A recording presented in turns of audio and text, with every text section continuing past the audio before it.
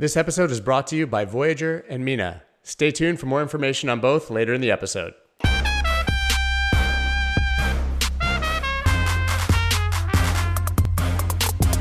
What is up, everybody? I'm Scott Melker, and this is the Wolf of All Streets podcast. Crypto never sleeps. Millions of traders and investors around the world demand 24/7 access to exchanges, moving billions of dollars in and out of positions on a daily basis. Running an exchange has to be the hardest job in all of crypto. This task probably becomes even harder when your platform is the world's largest exchange by volume. Fortunately for us in the crypto space, we have leaders like Changpeng Zhao, who we all know is easy to take on monumental tasks like these. It's my goal today to better understand what it's like to run Binance, what demand currently looks like, and what the future holds for the exchange and the broader crypto market as a whole. CZ, thank you so much for coming on the show. It's a pleasure to have you. Hey, Scott, thanks for having me here. So before we get into the questions, you are listening to the Wolf of All Streets podcast, where twice a week I talk to your favorite personalities from the worlds of Bitcoin, finance, art, trading, music, sports, and politics. This podcast is powered by Blockworks. You can visit them at blockworks.co for access to the highest quality information in the space.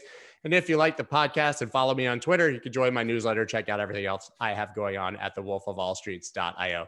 Now to get into today's episode, I'm asking for a friend. How does one get their hands on a coveted Binance hoodie or that amazing jersey that you're wearing right now? So basically we don't sell them, but for people who are supportive of the Binance community in general, it doesn't have to be the Binance centralized exchange. When they ask, we give it out. So we'll get you one. It's absolutely amazing. I just remember when there was a time when they were like more scarce and seemingly in demand than Beeple NFTs. We try not to distribute too many of them so that they maintain a little bit of the prestiginess. You got to keep that scarcity. So your career, as I understand it, was actually built around trading and designing trading systems. Do you miss actually trading? Would you ever consider going back to it in the future? So to be honest, I've never really actively traded, and I tried it when I was between jobs, and I'm not very good at it. So I definitely don't miss it. So I never did it as a profession. I never made money out of it.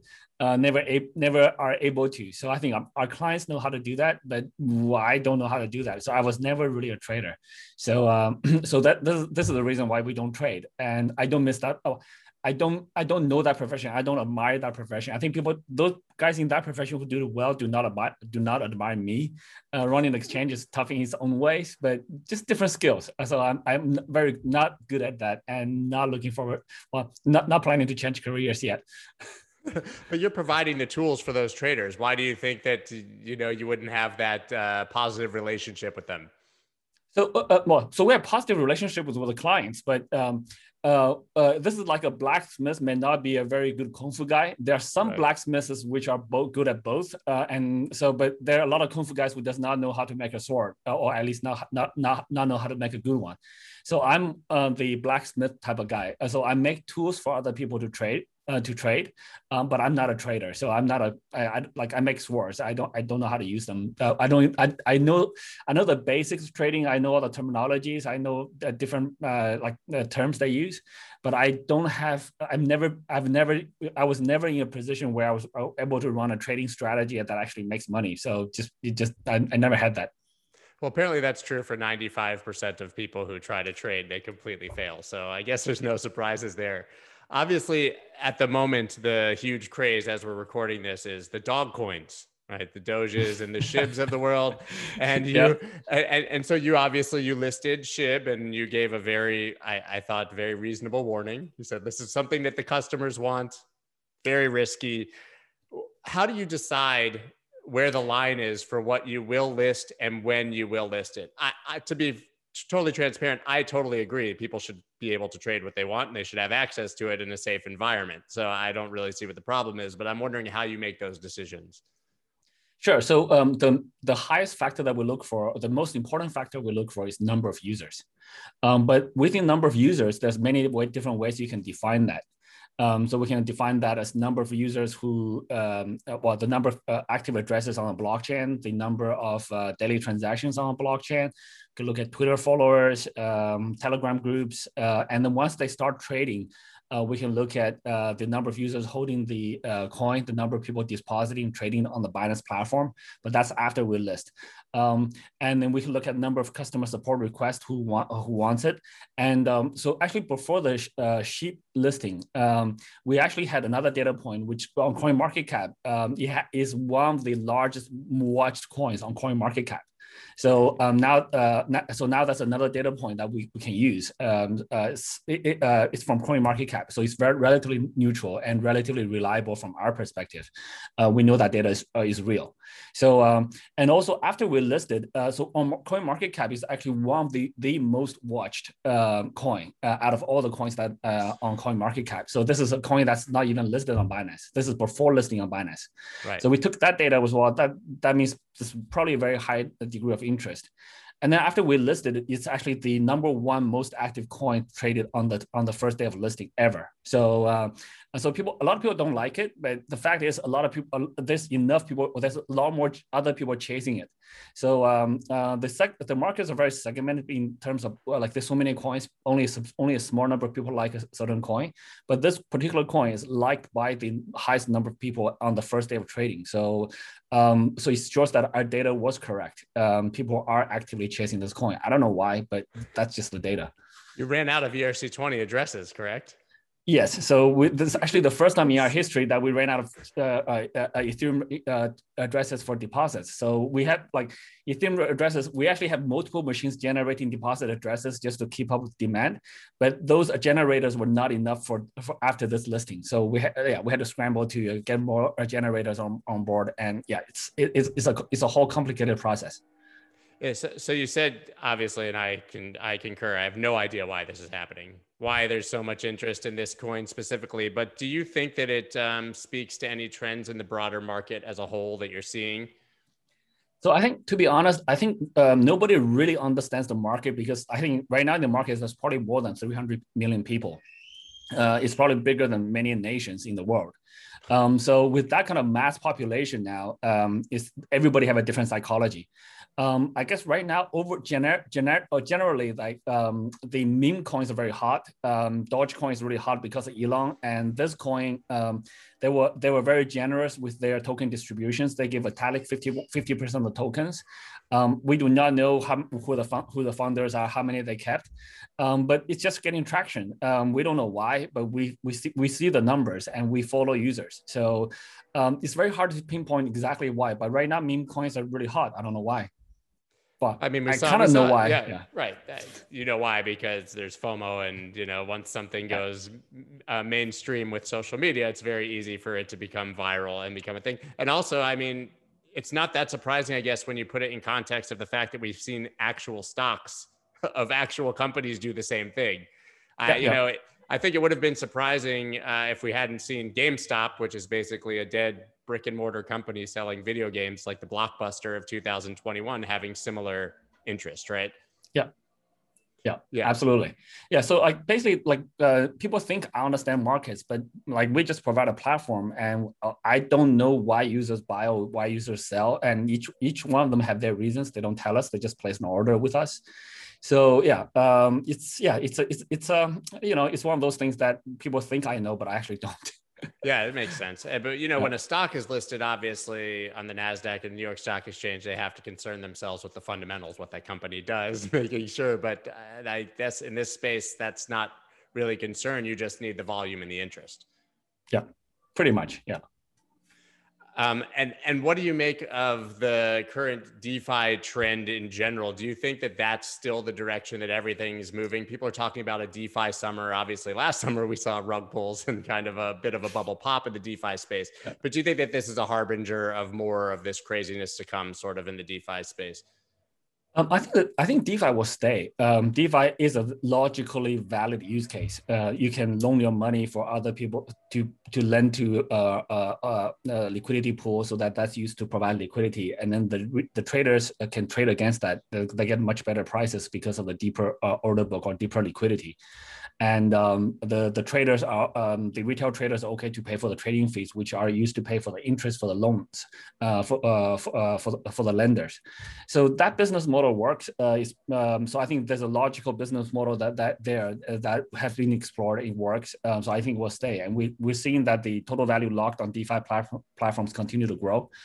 Last summer, I think, well, basically, Ethereum network has been congested for the last few years. So it's already reached saturation point or maximum capacity for the past few years. And given that, you're not going to see DeFi grow beyond that. Like Ethereum can handle like 1.2 million transactions per day at max, and that's it. And because of that, more and more people want to use it, but then so the price gets pushed up, the gas fees get pushed up. But now I think with Binance Smart Chain, we're offering an alternative venue for people to have lower fees of you accessing DeFi. What we've seen is that the Ethereum transaction did not decrease, but now the Binance Smart Chain is handling 4 to 5x of Ethereum transaction volumes on a daily basis. It means that there's that much more demand, even without sacrificing the demand on the Ethereum networks. That was just that much more demand that they wasn't able to afford $50, $100 per transaction fees, right? We're talking about US dollars, which is super expensive. So now we're seeing DeFi growing again. So we'll see. I think right now the industry growth is probably limited by the capacity of the blockchains that can handle it. So so we'll just have to continue to improve the technology and see where it goes. But I do think DeFi will stay. I paid $250 for an Ethereum transaction just today. I mean, you're a rich guy. It's really about it. No, sometimes you kind of don't have a choice. But like when you have to send a wire transfer to someone and you don't want to, but that's the only way that they'll accept payment. Yeah. But I mean, those fees are obviously unsustainable. You guys have done something to fix that. Do you think that Ethereum can scale with 2.0 or that layer 2 solutions can solve any of these problems? Or do you think that they've just hit their capacity and it's time for other options? I think the jury's out. I think the Ethereum 1.0 is definitely saturated. It's like way beyond the capacity now. So that's why the gas fees are so expensive. There's just that much more demand. And with Ethereum 2.0 and layer 2 solutions, I think the jury's still out. I think most people don't understand that Ethereum 2.0 will take a few years to come. I think Vitalik mentioned it a few times, but most people don't get it. And with things a few years out, I mean, Vitalik's a genius, so he probably will figure something out eventually. But I think it's a really hard problem to solve. They want to be able to run millions of nodes on laptops with sharding, so that to solve that problem, it's just a very difficult problem to solve. To handle that kind of capacity, but Ethereum, but Vitalik is a genius. So who knows what he can deliver? So the jury's still out. We have to see. Layer 2 solutions, I'm somewhat skeptical, to be honest. They are much harder to use. They require much more technical expertise from the users, and they actually sometimes require a little bit of trust to certain providers for the layer 2 solutions, which makes them somewhat more centralized, if that's a dirty word in the ecosystem. So but like who knows? But it may work. There may be so we never know what kind of innovations may come. So it's possible that layer 2 solutions may catch on, or somebody will invent a new layer 2 that's very easy to use, etc. But so far, the current layer 2 solutions are not getting that much traction. So it's looking. So far, the data has not proven that they're very popular. So as you said, the jury is still out. Basically, we have a lot of theoretical solutions, but no concrete answers on what's likely to happen with the Ethereum network. You're in a very unique position. So you obviously run Binance. Like I said, it's the most liquidity of any centralized exchange in the world.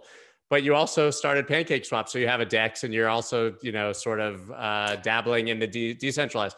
Do you think after starting PancakeSwap that you see a trend in either direction that's very clear? I mean, do you think that centralized exchanges are going to lose volume to DEXs over time, or the opposite? So let me make a minor correction there. Number one, I didn't start Binance Smart Chain, and I also did not start PancakeSwap. I'm actually so most people give that credit to me, but I really don't deserve it. We did help fund the initial development budget for Binance Smart Chain. It's a community group. It's the group, mostly similar group to the Binance Chain developer community. they came back to me to me and said, well, they want to do a smart chain enabled a blockchain, and it'll be parallel, you'll be running BNB. They want a grant from us. They want funding support from us. I just said yes. So we provided funding, but I was not involved in any of the design decisions. The stuff they did amazed me when I was using it, based on public tutorials that people publish on the Binance blog, etc., or the Binance Smart Chain blog, etc. So I wasn't involved in that whole process other than just give a grant. That's the same as giving, we have multiple grants for community development. PancakeSwap is a separate team. There are overlaps with some ex Binance people have joined that team, etc. So I do know them, and they have a good relationship with us. But I'm not in the day-to-day management. I'm definitely not aware of how they do Binance or PancakeSwap. That's a separate project. I do endorse it because it's one of the largest projects on Binance Smart Chain. It's actually driving a lot of significant amount of volumes. It's important. The success of PancakeSwap actually improves the success of Binance Smart Chain, which is good for BNB, which we are a large holder. And that actually in turn is good for Binance centralized exchange, because when the BNB price goes up, it's actually good for Binance. Because when people want to trade BNB, Binance is the major venue, and a lot of the other centralized exchanges have been hesitant to list it. So all the liquidity is still with us. So there's a lot of advantages each different Binance ecosystem projects give to each other. It's like a symbiotic ecosystem, so which is great. But look, I don't run those projects. Those projects are very independently run. We give grants from time to time just to help them grow. But PancakeSwap is a very successful project. I believe they're fairly profitable right now. They no longer need grants from us. So they're actually considering giving grants to other projects. So that's a huge success for a project like that. And for Binance, I really want to promote DeFi. I actually think DeFi in the future will probably be bigger than centralized exchanges, and I want that to happen. I really don't like the fact that centralized exchanges like Binance.com have to hold custody of users' funds. It's bad for the users. Most users, for the users that are really not able to hold their funds securely today, they have to do that with us. It's actually better for them right now. But it also creates a lot of burden for us. It's actually the highest cost center, security, for us. We spend hundreds of millions of dollars on that. And if we can educate users and build products where people can hold their own private key securely, easily, then we don't need to hold custody. People just trade on DeFi. And that's much better. That's definitely the eventual goal. So I'm not worried about disrupting Binance.com. Let's just push innovation. That makes perfect sense. It's such an interesting point. I remember in 2017 when the exchanges seemed like you almost had no security. So obviously everybody said, not your keys, not your coins. And we're looking for ways to get their funds off exchanges. But it feels like now you guys and other exchanges have taken pretty significant leaps forward as far as the ability to secure funds. Obviously whitelisting and, multiple 2FAs to get through a transaction and your email. Do you think that people's funds are largely as secure on an exchange now than if they're trying to hold them themselves? I think it's different for different type of people. It depends on the person itself. So it's not the same for a guy who is technically capable of holding their keys securely themselves. Then they have more control with their funds on their own. And for the guys locally who can do that, then great, you should hold your funds yourself.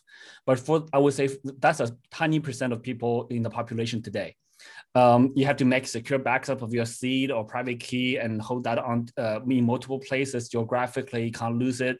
And if you become unavailable, how do you pass to your kids and loved ones? Most people have not figured those kind of solutions out. There's ways to do it, but it's relatively technical, relatively cumbersome right now. So there's only a few guys who can do that. For the guys who can do that, then yeah, go ahead and hold your own keys. For 99% of the population, it's actually easier for them to use a centralized exchange, and it's actually safer for them because they know how to deal with a password, email and password and 2FA. Whereas they don't know how to do secure backups, multiple places, how to do dead man switches to pass to your offsprings, etc. So most people don't know how to do that. So we need to come up with tools that help people overcome those problems. And I think right now the wallets are just not strong enough to, is not easy to use enough in a secure way in that sense.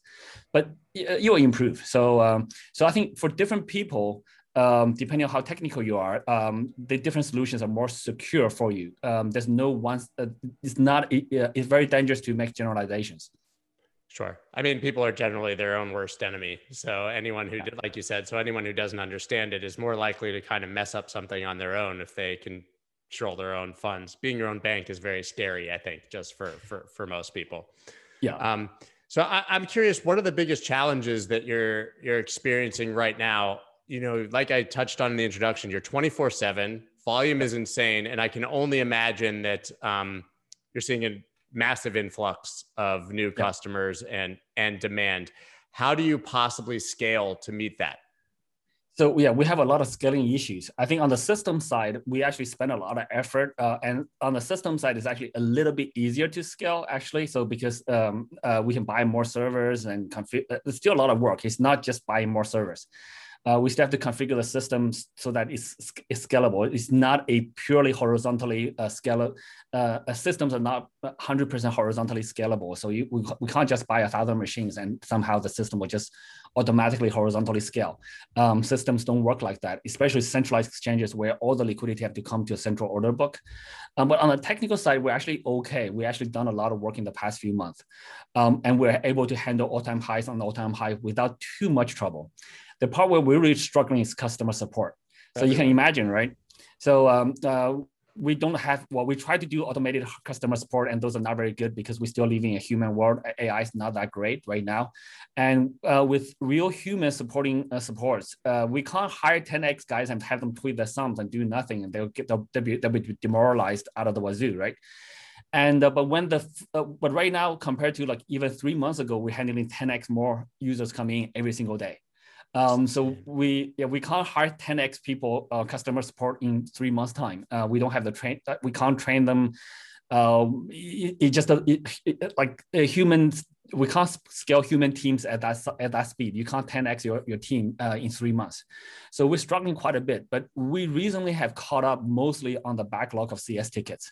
So it took us a good 3-4 months to catch up, but now we tripled our team size, and we also automated a lot of the product workflows.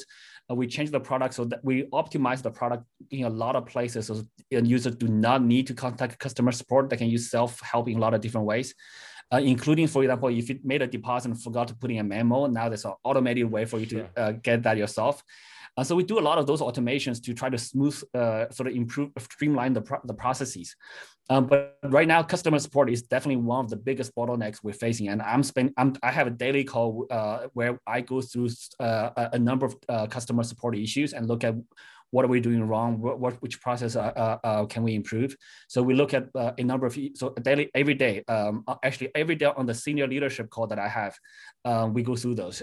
So it is the number one priority for us right now. And yeah, it's a tough problem to solve. It's not that sexy, but it's important. So working on it. I mean, it seems to be a problem everywhere. Certainly not unique to you. And I think that people have too high of expectations and don't understand how fast it's scaling. I mean, I understand if someone has a transaction stuck, how that's very personally disturbing for them. But just hearing you 10 times as many people per day, there's just nothing you can really do about that. It seems. I mean, those are crazy numbers. So do you think that demand is a result of generally mainstream awareness and adoption of crypto? Is it because Dogecoin went crazy and everybody wants to find a place to trade Doge? What do you think the reasons are that we're seeing such an uptick in demand? So I think it's a combination of things. I think in general, it's just fundamentally, it's the number of people coming to crypto have increased 10x over the last 3 months. And even if you compare to like a year ago, it's probably increased like 20, 30 fold. So I think we got out of the crypto winter. We're definitely in a bull market now, and the market is just really hot. There's multiple reasons contributing to it. Dogecoin giving so hot does contribute to it, but not everyone trade Dogecoin. And the largest And that Dogecoin isn't a large number of our customer support requests. So it's actually traded, but it's not the majority of our volume. So there's no single reason that stands out, but there's just a lot more activity. So like we got the institutions come in. There's multiple type of institutions. We have the micro strategies which just buy the hold. Those guys are actually okay. They actually don't cost much load.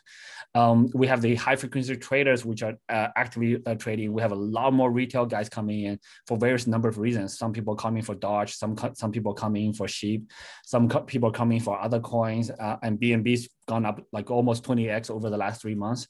A lot of people trade BNB, a lot of people trade ETC, a lot of people ETH is all-time high. So there's a lot of different reasons people come in. We don't specifically know why people come in. We just see like, look, we're having all-time high new user registrations day after day, and it's sustained and not dropping. So, and we know that the system load is going to be crazy. So we don't know why per se, but we can guess. But all of those are my subjective guesses. But the data shows that it's just more people come in. So it's a good problem to have, and it's actually a great problem to have. But we still have to handle it. Many sort of early innovation companies, because they couldn't handle growth, they actually became obsolete. So we don't want to become that. So we gotta work pretty hard to solve these issues. Seems everybody's exhausted. Every person I talk to, traders, executives, basically are like, oh, I'll sleep in the bear market, and kind of seem almost wishing that we could get a break for a couple of months and things would slow down. Do you ever feel that way? Oh, absolutely. So right now, so from 9 a.m., I'm a late sleeper, late riser. So I sleep around like 2 to 30 a.m. and wake up at 9. That's my daily meeting. And then I go all the way until like 10, 11. I do half an hour meetings. I sometimes do 15-minute meetings. So I do like basically 20 to 30 meetings a day. And now the days are really, really packed, and every issue is relatively urgent or some urgency to it. Whereas in the bear market, I'm dealing with much more long-term important stuff, but not so urgent. So we're kind of in the scrambling mode. It's stressful, but at the same time, it's also very rewarding. We know that the industry is growing, and this is good problems to have. If you've been paying any attention to me or have been following me for any length of time, then you know I absolutely love Voyager. Every single time someone tweets me or asks me, hey Scott, where do you trade and invest? The answer is always Voyager. They offer over 50 assets to trade, commission free. I save so much money, it almost feels too good to be true. And that's not even my favorite part of Voyager. My favorite part is the insane interest that I earn. Up to 10% on my USDC, 6.25% on my Bitcoin, and 5.25% on my Ethereum. Whether I'm trading or not, I'm earning interest on what's sitting on the platform. Making money literally couldn't be easier, and there are no lockups or limits. Go to thewolfofallstreets.link/Voyager. That's Voyager, and download the Voyager app and use code SCOTT25 to get $25 in free Bitcoin when you create your account. What are you waiting for? Go download Voyager. Everyone knows that companies are selling your data and that your privacy online is basically non-existent. Luckily, we have our next sponsor, Mina, who is fixing that. Now, if you don't know about Mina, they're the world's lightest blockchain powered by participants using ZK snarks to keep the blockchain a fixed size of 22 kilobytes. In comparison to Bitcoin's ledger, which is currently 336 gigabytes, you can fit 45,000 Mina blockchain proofs in the same storage space. Now, 22 kilobytes is the equivalent of the text message you sent to your grandma wishing her a happy birthday for the 95th time. 22 kilobytes is the equivalent of 10 annoying Snapchats you took letting everyone know you finally started traveling again. 22 kilobytes is so small, if it were a ship, it'd fit through the Suez Canal while the Evergreen was still stuck there. This means without running a massive node, any website, program, or startup can use their blockchain to protect and verify data without the need to run it. The ecosystem is growing fast, and Mina's mainnet has just gone live, offering users a platform to build a private gateway between the real world and crypto. Visit thewolfofallstreets.link/Mina to find out more. And what's really exciting is Mina just had their public token sale on April 13th with their official partner coin list. Once again, go to thewolfofallstreets.link/Mina to find out more. So you're spending your time putting out fires instead of building the long time vision a lot of the time. Yeah, so anything that requires regulatory operations regular operations, I don't get involved. But there's just so much new stuff that comes in randomly that still gets escalated to me, and I still have to handle them somehow. So yeah, so we're just growing so fast that we can't. There's new issues, new type of issues coming up all the time, and I have to get involved. Just they're all very random. Anything that we can formalize, we can put a process around it. Then we put a process around it, and I'm not involved. So in the bear market, I was like, I wasn't involved in the day-to-day operations at all. But now I'm more involved just due to random requests. Yeah. So, I mean, I've heard you kind of comment on the fact that, for example, you cut your own hair, not because obviously you don't want to spend money on a haircut, but because you don't want to spend the time on a haircut. Yeah. Could you ever conceivably take a week vacation? I think, to be honest, even so, we just started instituting a block leave concept. In traditional banks, senior executives are asked to take 2 weeks off, switch your phone, don't check corporate email, don't check corporate chats, stay relatively offline. Keep your phone around you in case if there's an emergency, we want to call with a phone call and get to you for emergencies. But that's a standard procedure to check that the organization does not depend on any single individual. And during that process, if we have to call somebody for emergency, then that means we have a dependency on that guy. We actually look at the process and how to optimize that. So we just started instituting this now, and actually we started with some of our key senior executives, and I'm going to be pretty soon. I'll take a 2-week block leave, and we'll see how it goes. I think Binance will be fine. So we are actually very consciously doing this type of things so that we become a much stronger and much stabler organization that does not depend on any single person, and especially not on me. That's really, really interesting. So you're obviously seeing this massive influx of retail adoption. And then in the news, we see a massive influx of institutional adoption. You touched on it before, the Coinbase, through Coinbase, but the MicroStrategies and the Teslas. You guys, are you also servicing those institutional clients and you're seeing that side of the demand, or are you primarily focused on retail? So we also see a very high corresponding increase in the institutional side. So many institutions do use us. So we see growth on both sides. So it's not just retail. We actually have the institutions are very price sensitive. They're very fee sensitive, and Binance offers the lowest fees of any market in this industry. Right. And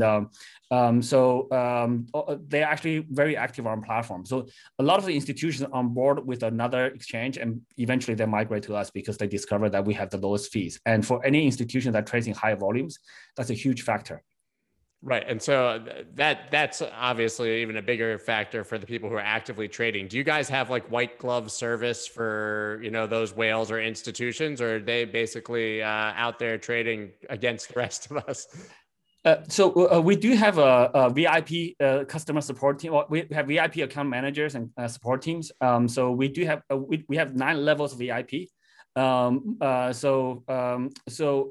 do have we do have more specialized services for VIPs because they do have slightly different needs. They trade very high volumes. They typically want higher limits in terms of order. So if you place orders fast enough, you'll hit a limit on a certain number of orders you can place in a day. And they'll constantly be asking for increasing those because they place a very large number of orders, etc. So it is a slightly different type of a service that we need to tailor to those guys. And so we do have a specialized VIP or VIP team that services the sort of basically VIP account managers. So we do have that. So we do have specific, and the institutions require different type of services. They all want sub accounts, which means that they have a trading team or trading desk, and one guy's a manager or leader. He moves the money around between accounts. The other guys trade, but they can't withdraw money. So they have those kind of different features to a normal user account. So we do provide them a slightly different service team. Yeah. So one of the big conversations in the space constantly that you see is that there's been major outflows from exchanges, particularly of Bitcoin, of course, not speaking about other coins. But there's been this mass outflow of Bitcoin from exchanges. We're seeing supply side shock. eToro ran out of Bitcoin for a weekend to sell. Is that something that you guys are actively seeing and managing? So we actually have seen inflows, even when the news reporters are reporting that exchanges in general are seeing outflows. We have seen inflows on Bitcoin, on other ERC20 tokens, on other blockchains, and also on stable coins, and to some extent also on fiat. We actually have seen net inflows. So our reserves are actually well, our user reserves are actually increasing. So when I saw the news, I actually deliberately checked with our team. We said, well, are we really losing a number of Bitcoins? We checked our data. We have net inflows. Some days we have like net outflows for a day or even a week or something. But over the last 3 months, we have definitely have net inflows for Bitcoins and for other coins. So I actually don't know what those other I'm questioning the validity or the detailedness of those. Some of those analysis is quite difficult. They may not know all of our addresses, but from our perspective, we have been growing in terms of assets under custody, even in BTC numbers. That's really interesting because I think that for macro bulls and maximalists, that's been one of the sort of calling cards for why this bull run is proceeding. Institutions or whales come on the exchange, they buy a ton of Bitcoin, they move it into custody or into a private wallet, and it never comes back because they're going to hold it forever. Yeah, I think that happens, and that happens. But so far, we have there are guys who do that. There's absolutely guys who do that. But so far, we have seen a net inflow of Bitcoin. I don't know. Yeah, I don't know how they did that analysis. That's really, really, really interesting. And I'm glad to hear it straight from you because I haven't been able to ask anyone who's actually in the know about that question. So we touched earlier, obviously, on BNB and basically all of those things that have continued to be bullish for BNB. The price has gone absolutely astronomical. Your number 3 market cap. Do you think that BNB could become number 1? Well, I think that's not out of the question. Anything's possible. So it's definitely something that I would, I want to work really hard to contribute to that. I want to see it happen. And I think the Binance community, when I say the Binance community, is not just the Binance employees. So I think the Binance community, including the Binance Smart Chain guys, they're working super hard.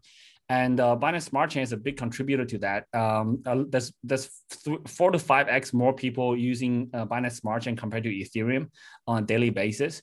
They pay because the fees are much lower, so they need much less money to pay for the fees. So maybe that actually did not contribute to the price increase that much. But we want to offer open access for people all around the world, not just for the guys who can afford, like, I don't know, $150 or $200 per transaction fees. So, but eventually, we believe more users, as long as we have more users, the popularity will win. So I think it's very possible. I'm not making promises or guarantees, so this is not a prediction. I hope people don't read it that way.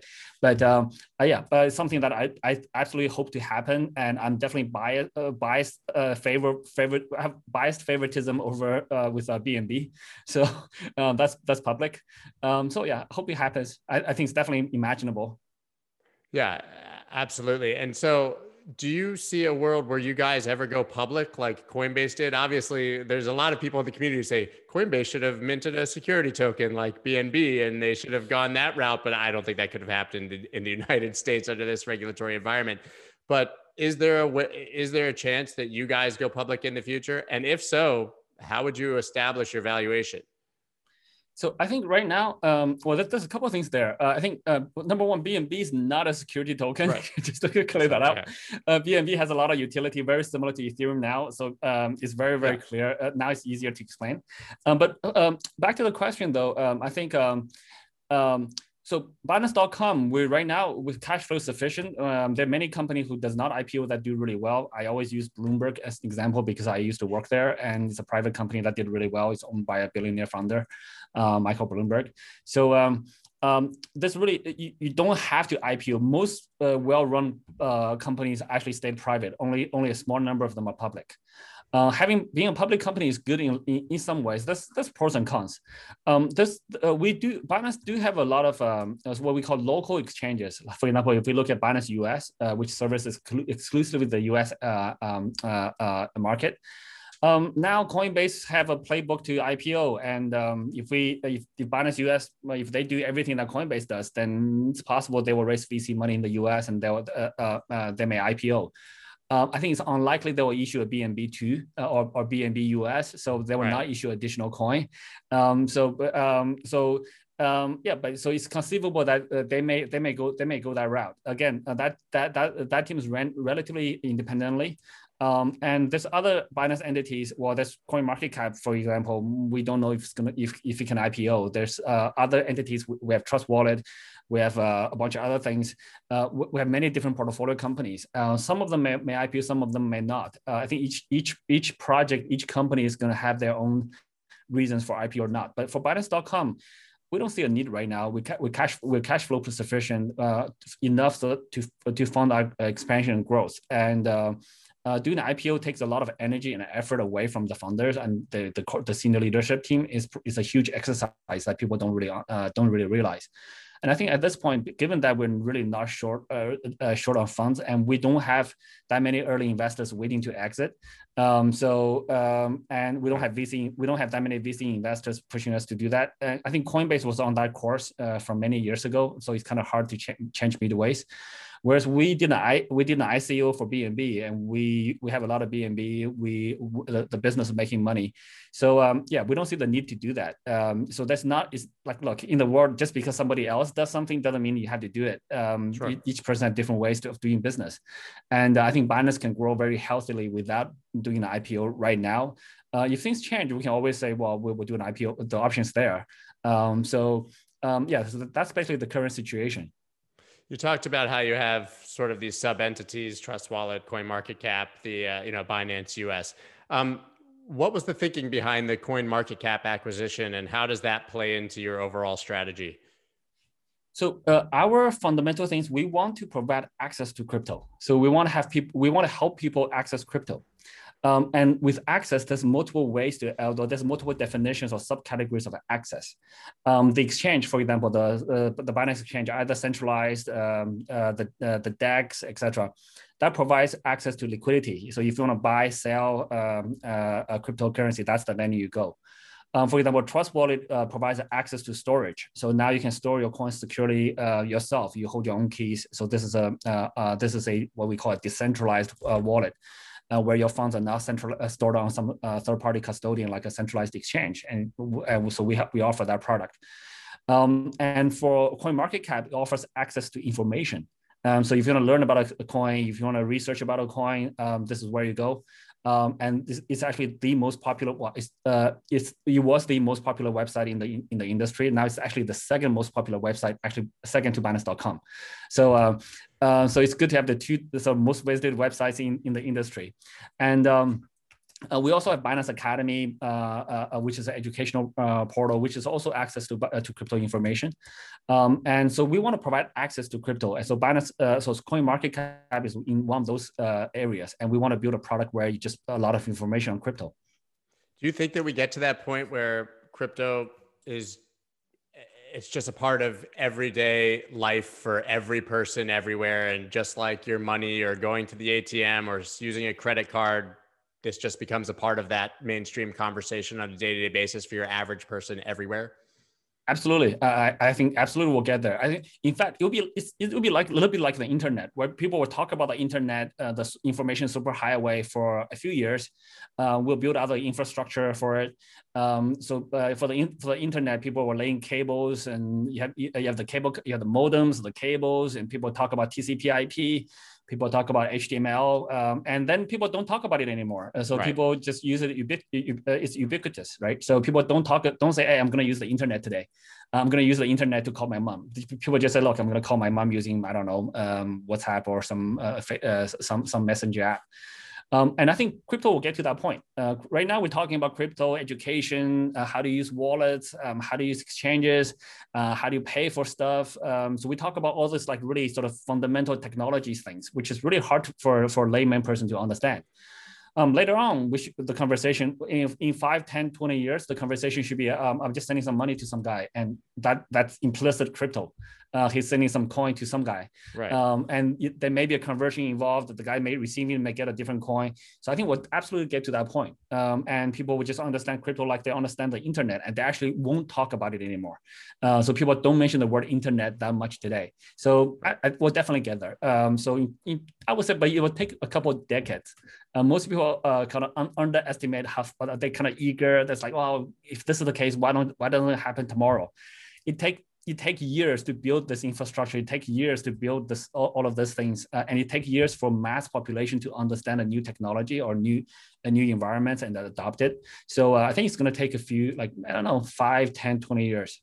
Yeah, you just alluded to my next question, which was like, even if we get the mainstream awareness, we're still really far away on infrastructure, in my opinion. Yeah. I don't think that's a bad thing. I think that's just a part of a nascent industry growing, but I still don't think that your average person understands what they're doing when they interact with a wallet. Yeah, so it's really hard to understand, right? So that most people don't understand, did not learn the private keys, public keys in school. Even the tech guys, many of them don't learn that, and then they don't learn about elliptical encryption. They don't learn about disk encryption for backups. All this concepts that's involved. It's just very clunky right now. So in the internet days, people have to think about modems, baud rates.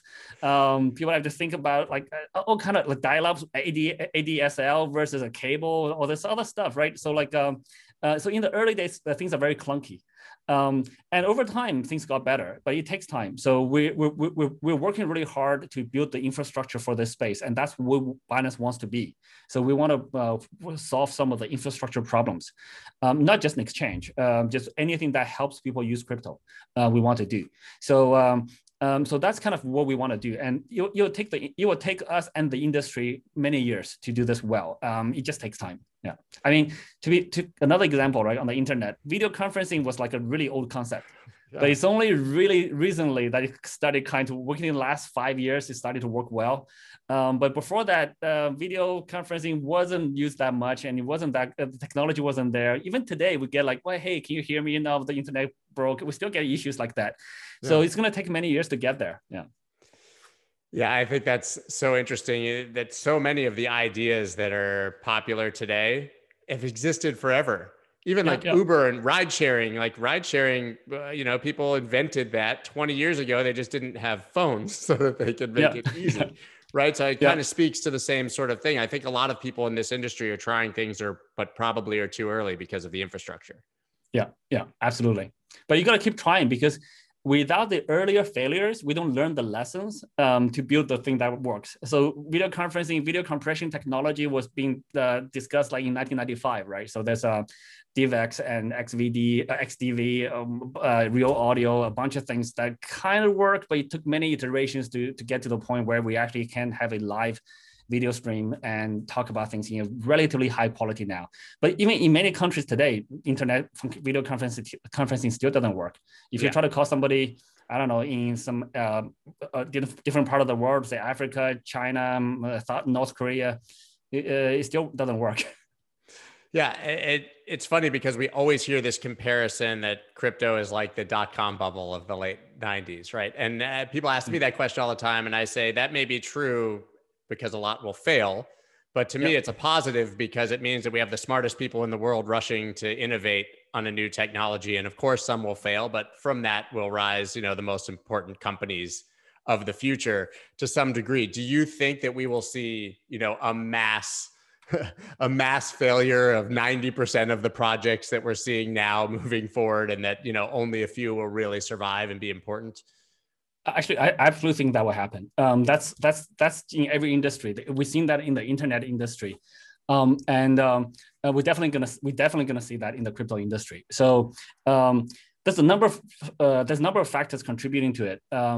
the main thing is network effect and the economy of scale. So the successful projects attract more and more users. More users attract more users. More liquidity attracts more liquidity. And then the larger businesses are able to invest much more on security, technology development, etc. Because when they make that investment, they apply to, say, 10 or hundreds of millions of users, whereas a small startup will no longer be able to kind of make those kind of investments. So there's economy of scale. The small companies can be more innovative. So there's balancing forces, but I think there's definitely very strong network effects in new businesses today, given that we're living on the internet and especially with blockchain.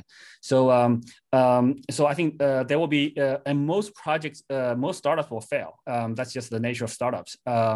So I think I do think that 90+% of projects that we ever see will fail. Only a small number, like how many e-commerce websites are there? How many search engines do you use? Right. So it's how many social media? Well, that's a lot of social media, but how many are really big? So there's only a handful. So I think this very similar effect is going to play out in crypto for sure. What are some of the things that are exciting you that you are seeing being built? I know obviously you guys have made a move into NFTs. I think that that's obviously one of the big catchphrases that everybody wants to talk about now. Is that, somewhere that you see putting a lot of energy? Yeah, so we actually have, we do actually have multiple teams working on NFT marketplaces. There's a centralized one on Binance.com. There's decentralized ones on chain, similar to the existing solutions out there. So we're working on multiple things, projects there. And it's relatively decentralized. I don't drive those projects. Different people just doing different things, and we'll see whether they succeed or not. I do think NFTs will stay. I think NFTs now we have unlocked a new mechanism for artists or content creators to much better monetize their work using the blockchain, using NFTs. So now you can sell your work to the entire world using NFTs on the blockchain, and you can get millions of dollars for it. So people got 6 million and then 69 million. And they're very innovative economic models where the content creators still get a percentage of each transfer. So the content creators actually benefit from multiple transactions over time. So that's really cool as well. So this may or may not be better than the traditional methods, but this offers another option, which I think for a lot of content creators is actually much better than the traditional methods they use. They have to go back a publisher. The publisher have to accept them. They have to, like, I don't know the whole thing, but what I heard is very clunky. This is similar to ICOs, or what I call blockchain fundraising. You unlock the way for entrepreneurs to raise funds globally using cryptocurrencies, and is able to fund some of the fastest growing businesses in history, including Binance is one of those examples. If it wasn't for the ICO, we're probably doing 6-month cycles for fundraising. We're probably growing at a much slower speed. We will not have the user base. So a lot of this new use cases that makes sense. There's a lot of scammers using ICOs, but again, 99% or 90-something% of the projects will fail. But there are core use cases for this new technologies which are very valuable, and I think NFT is one of those things that now is unlocking for artists and content creators, and there's a lot more use cases for it in the future as well that we have not imagined. But the current understanding of it, I think, just based on that, it's going to stay. It's always interesting watching companies sort of pivot with the newest trends. You talk about how, like, many ICOs are, I swear, there's a new launch pad pitched to me every single day, and companies, and we saw the same thing last year. It was like you had these companies that had existed for years, and then all of a sudden everybody was DeFi. Now everybody's a launch pad and everybody's NFTs. Do you think that that's just a natural progression, or do you think that people are chasing? Well, there's definitely an element of people chasing the hottest topic, like hottest buzzword, and they want to put that in their pitches. And so that's definitely an element of that. But there's also always a small number of projects that's led by very strong founders. They're very serious about they're doing the real work, building the platform, etc., and they may succeed. Every day there's like probably thousands of new exchanges coming online, and even in 2017 that's the case. In 2014 is probably hundreds of exchanges coming online every single day.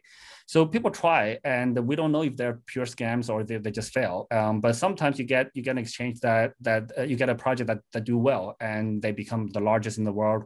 and they're able to provide more services to users, etc. And they're able to improve the service level in the industry. But all of that have to come through experiments. We can't centrally plan them. So it's actually the process with failures is actually important for innovation. So it's just part of it. Yeah. So I'm curious. Obviously, you've made a ton of money. You've built this thing. And as you talk about it, it seems like you just work and you work and you work. What keeps you going on a day-to-day basis, and what, is driving you that you're seeing in the future that keeps you excited and ready to go every single day? Because I think a lot of us, not in a position like yours, even at our own lower level, are kind of burning out and trying to find that focus. Yeah, so there's a couple of different ways to explain that. The most fundamental question we ask is, what do we want to do? Let's say if I have all the choices in the world to I have full control on what I want to do, or what I can do. What would I choose to do? Like, it's not sipping martinis on the beach. It's not playing golf, because those things get boring after like a day or two, or probably even shorter. And so what am I going to do? So you want to do something that's meaningful and impactful. People sometimes do get burnouts, but I think it's important for people to find something meaningful for them to do. So I always use the building the cathedral as the example, right? So that's a relatively common story that people understand. You ask the first guy who's laying bricks on a wall, you ask them what they're doing. They say, well, I'm laying bricks on a wall. Can't you see?